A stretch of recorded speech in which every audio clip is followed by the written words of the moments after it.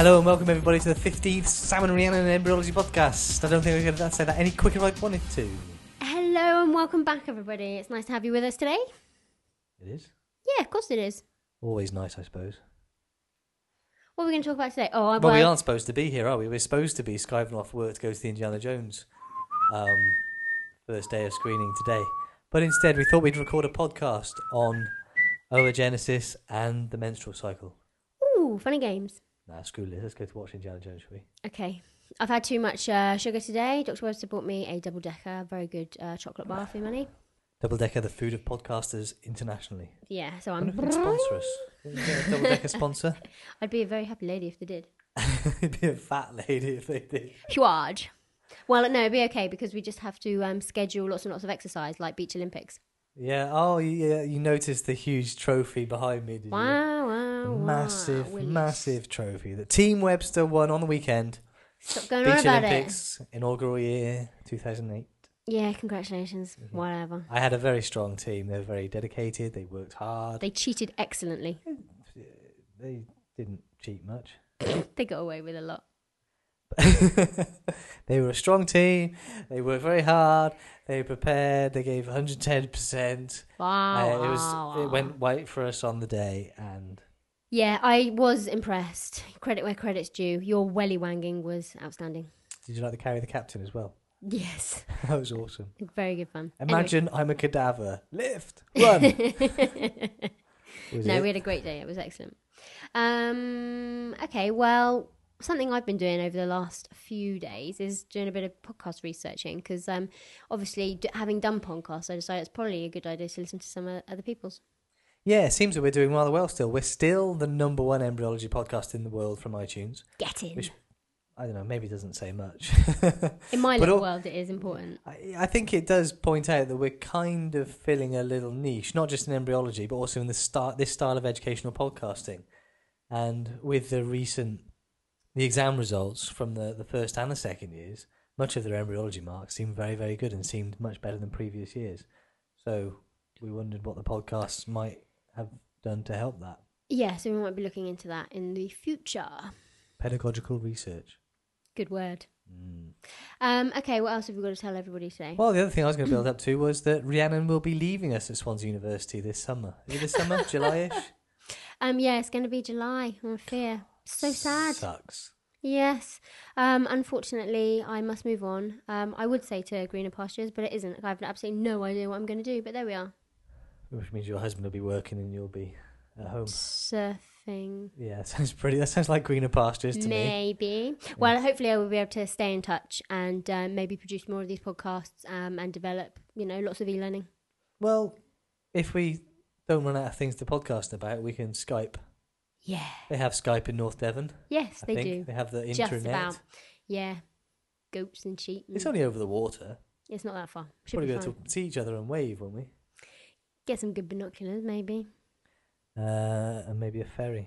Yeah, absolutely. A ferry across Bristol. So I will be around for the next few weeks, but if anybody does want to send gifts or grieve my absence, what have you can send gifts to the Gifts Grove and Building. flowers to Rhiannon de Reed School of Medicine. Yeah, the Swansea Grove University. Building. Thanks, that would be Wow. much appreciated. Flowers are fine, wine's better. Wine and hard liquor preferred. Right. Anyway, so today we're going to be talking about oogenesis and the menstrual cycle. Well, you know far more about this than I do. So you're going to be talking about the oogenesis and the menstrual cycle, and I'll be quizzing, throwing in awkward questions probably. All right, so let's prepare ourselves for an interesting podcast. Well, what are we going to talk about? I think we need to talk about the stages of oogenesis, just as we talked about the stages of spermatogenesis, and then why oogenesis is necessary and what happens with oogenesis. Yeah? Yep. And I think because oogenesis doesn't end until, with ovulation and after ovulation, we should talk about ovulation. Yep. And by the time we've got to that point, we'll probably have talked about so many hormones we might as well hormones, bring it all back together with hormones and the menstrual cycle. The menstrual cycle is basically hormones and endometrium, isn't it? Yeah. Am I allowed to say I don't trust nothing that bleeds for 5 days and doesn't die? So old.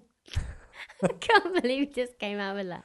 I'm probably not allowed to say that. No, okay, well, we'll scrap that one. Right, okay, so we're going to talk about the stages of oogenesis. I can't believe you said Right, okay. I want everybody's minds to go back to the development of the gonads. Their own development of the gonads. It's like hypnotic regression, this is it. I wonder if it would work that far. Somehow I doubt it. But if you remember when we were talking about the gonads... I can feel my gonads growing.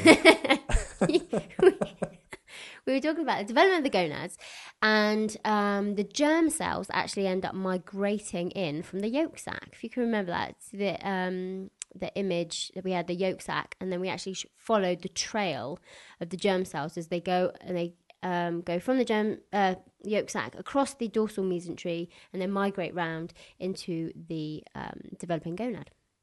So what were the other cell types there involved in developing gonad then? We've got germ cells and what was it, epithelium? Epithelium, exactly. And then they go on to make various things, cortical cords, things like that. But we're not you look at the podcast for that. So we've got epithelial cells and germ cells within the developing gonad, okay? And both of those are going to be important. Obviously, the germ cells are going to end up making the oogonium, oocyte, and go down that route, oogenesis. Yeah.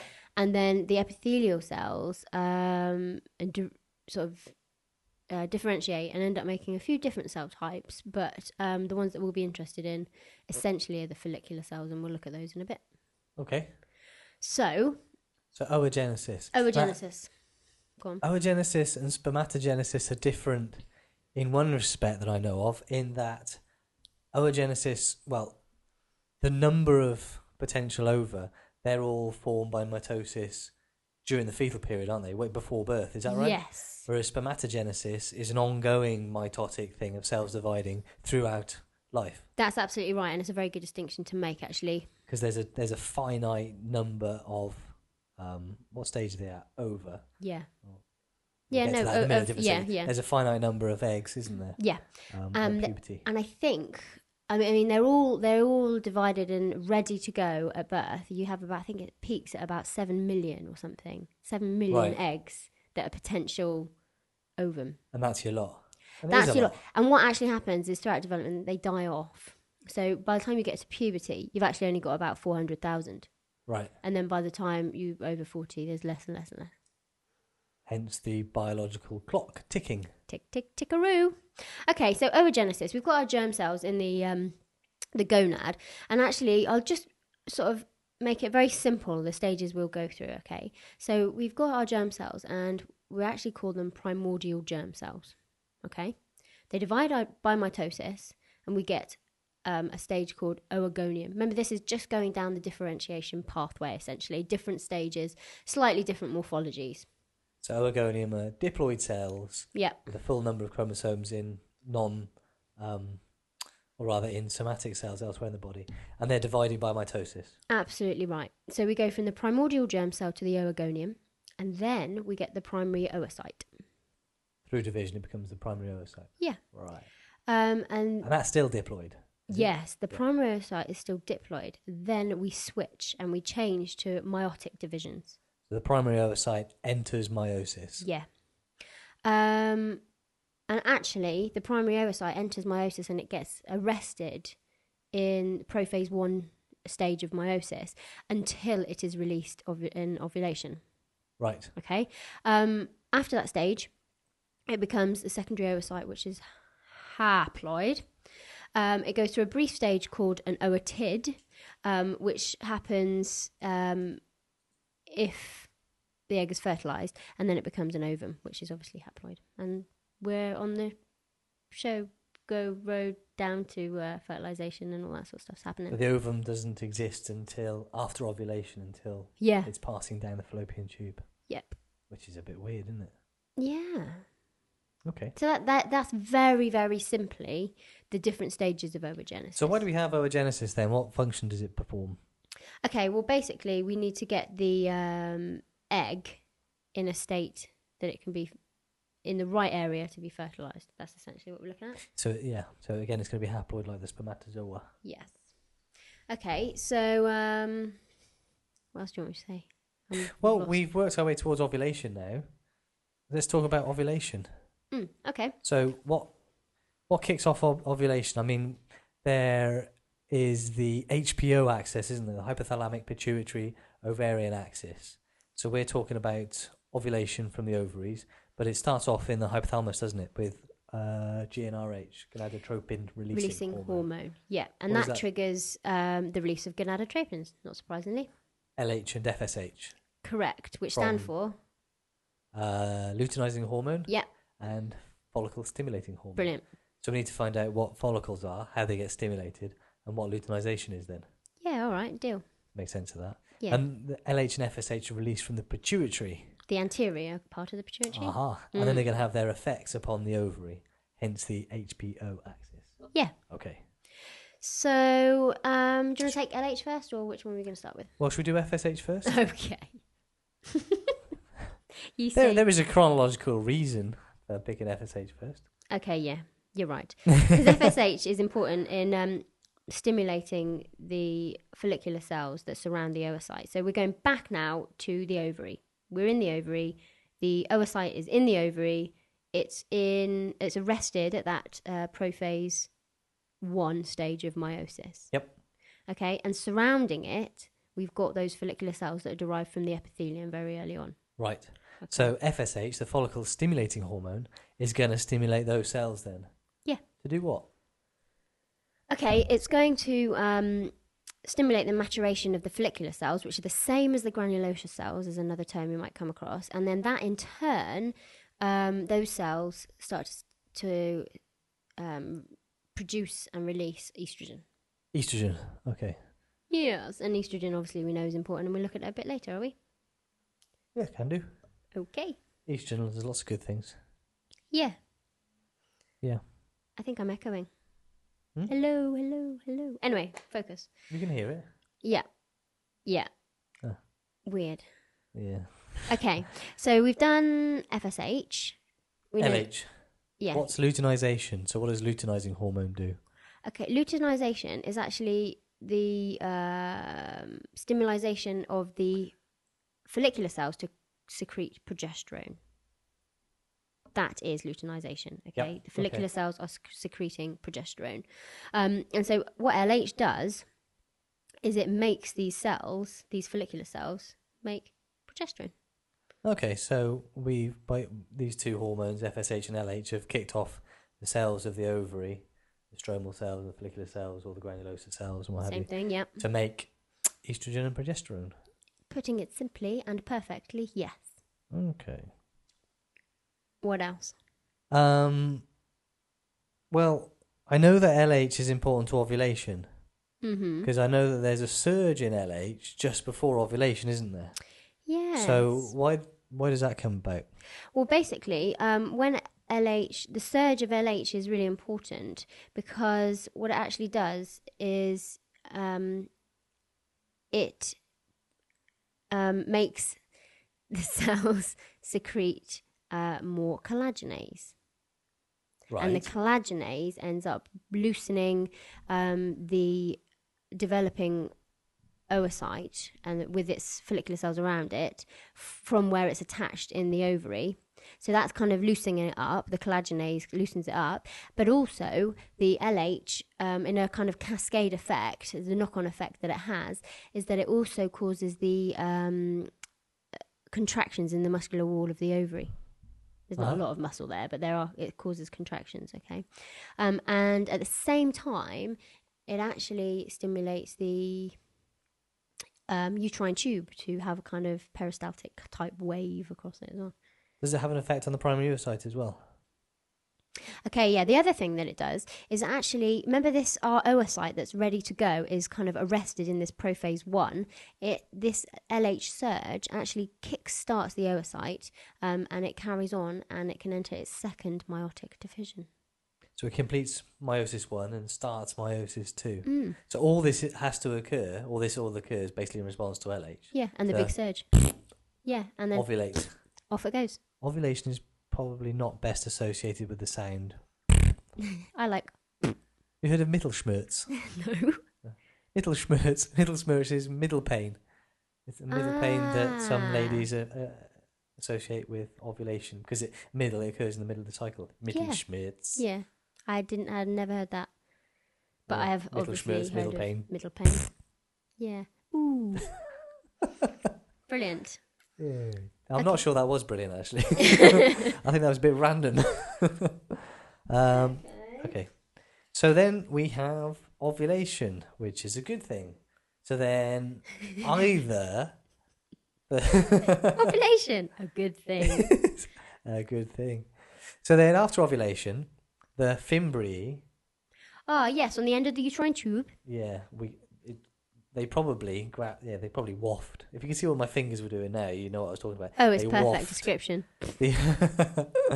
They gently what are we at now? graze. It's a secondary oocyte now. Yeah, Isn't and they gently graze over the top of the ovary, and they kind of scoop. Not they don't it? scoop I like waft. up. I think Okay, waft's they a good waft. Word. Waft is probably the wrong word, but it's a good word. But anyway, the secondary oocyte enters the fallopian tube. They guide it uterine into the tube, uterine tube. and it starts to pass down the uterine tube. And we know that fertilization has to occur after this point. Yeah.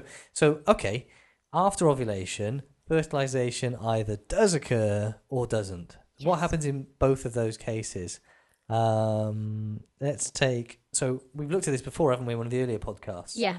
If fertilization does occur, we've looked at how the embryo develops. We'll look at implantation, which occurs about a couple of weeks later.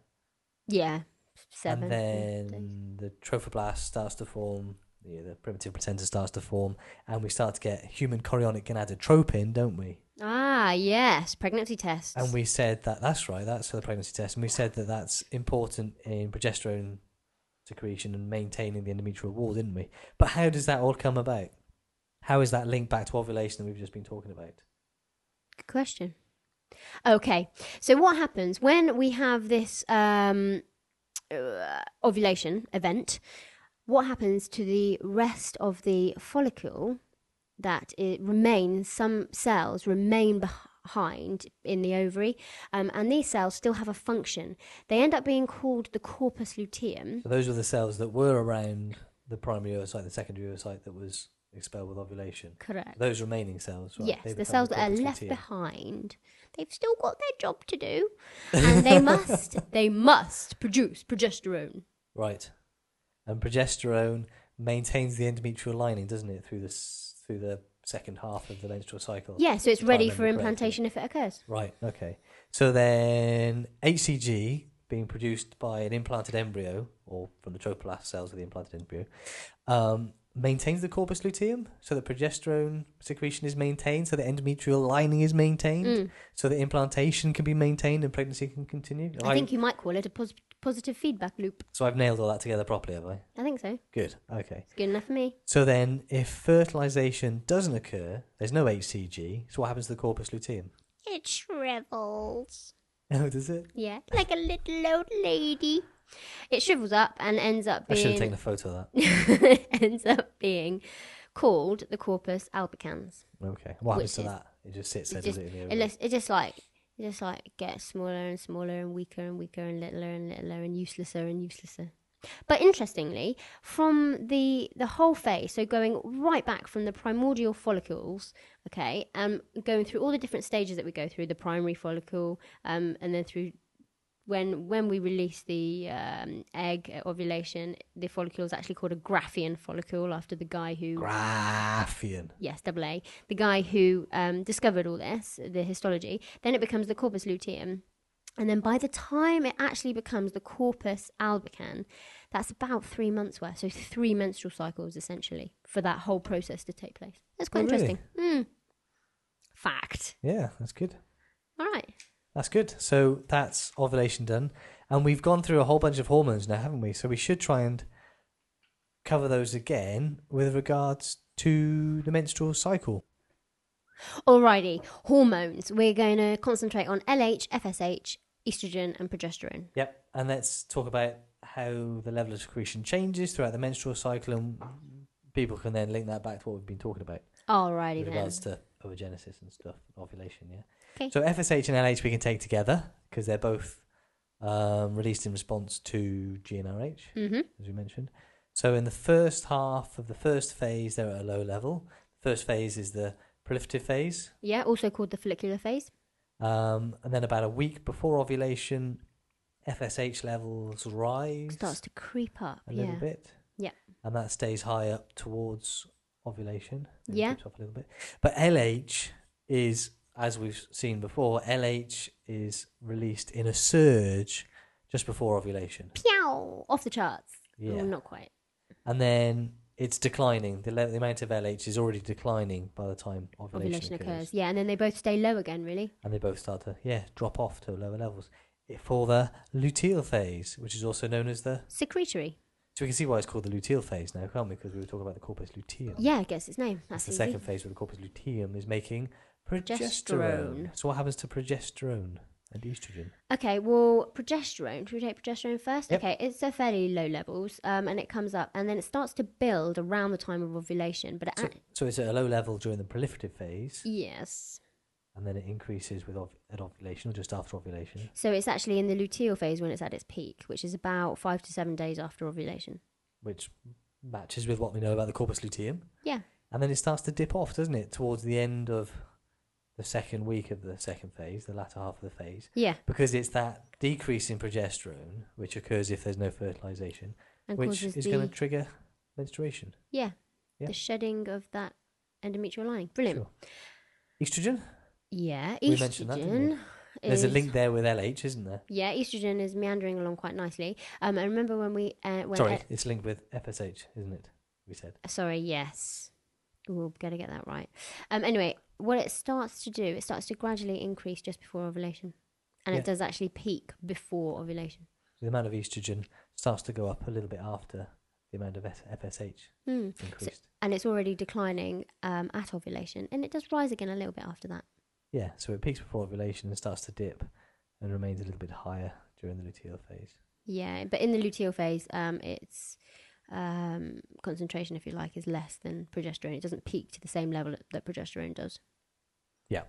Okay, well, we'll scribble together a graph of all that and stick it up there, shall we? Yes, I think that would be quite a useful thing. Yeah, okay, good. Brilliant. So I think we've done everything we wanted to do. We've talked about oogenesis, we've talked about ovulation, we've talked about the menstrual cycle and the hormones related and all that. Good Lord, is that it? Jobs are good. Is that everything? Yeah. I think it might be. Okay, that was still easier than doing a neuroembryology podcast. I know, I'm not looking forward to it, I'll be honest. We're getting there, we're building ourselves up towards it. We're in term 3 now, we're talking about the anatomy of the face, aren't we? So we'll be getting into neuroanatomy soon, so our minds will be better suited to neuroembryology, won't they? So we'll be recording a neuroembryology podcast this term, I'm sure. I'll keep all my fingers crossed. Yeah, if any listeners have any requests for things for us to talk about, which we may or may not be able to talk about, they can email us, or they can email Rhiannon. Or at r.s.dereed, that's DEWREEDE, at swansea.ac.uk. Yeah, because we've covered quite a bit of stuff, haven't we? We'd like a little bit of feedback, if it's possible, and you have the time to do it. Let us know what you like and what you don't like. Yeah, and if you have any ideas about what you'd like to have covered in more detail or less detail, or things we haven't talked about. We're very open to sort of increasing the range that we look at and not just sticking to the lectures that we give. We've still got a few things to think about, haven't we? A few things to do. Yeah. And we've got some anatomy video podcasts as well, which will probably start to appear in this stream if you're using iTunes to download all this. Cool. Yeah. All right then, thanks, Ree. No problem. Thank you, Sam. Bye, everyone. Ta-da.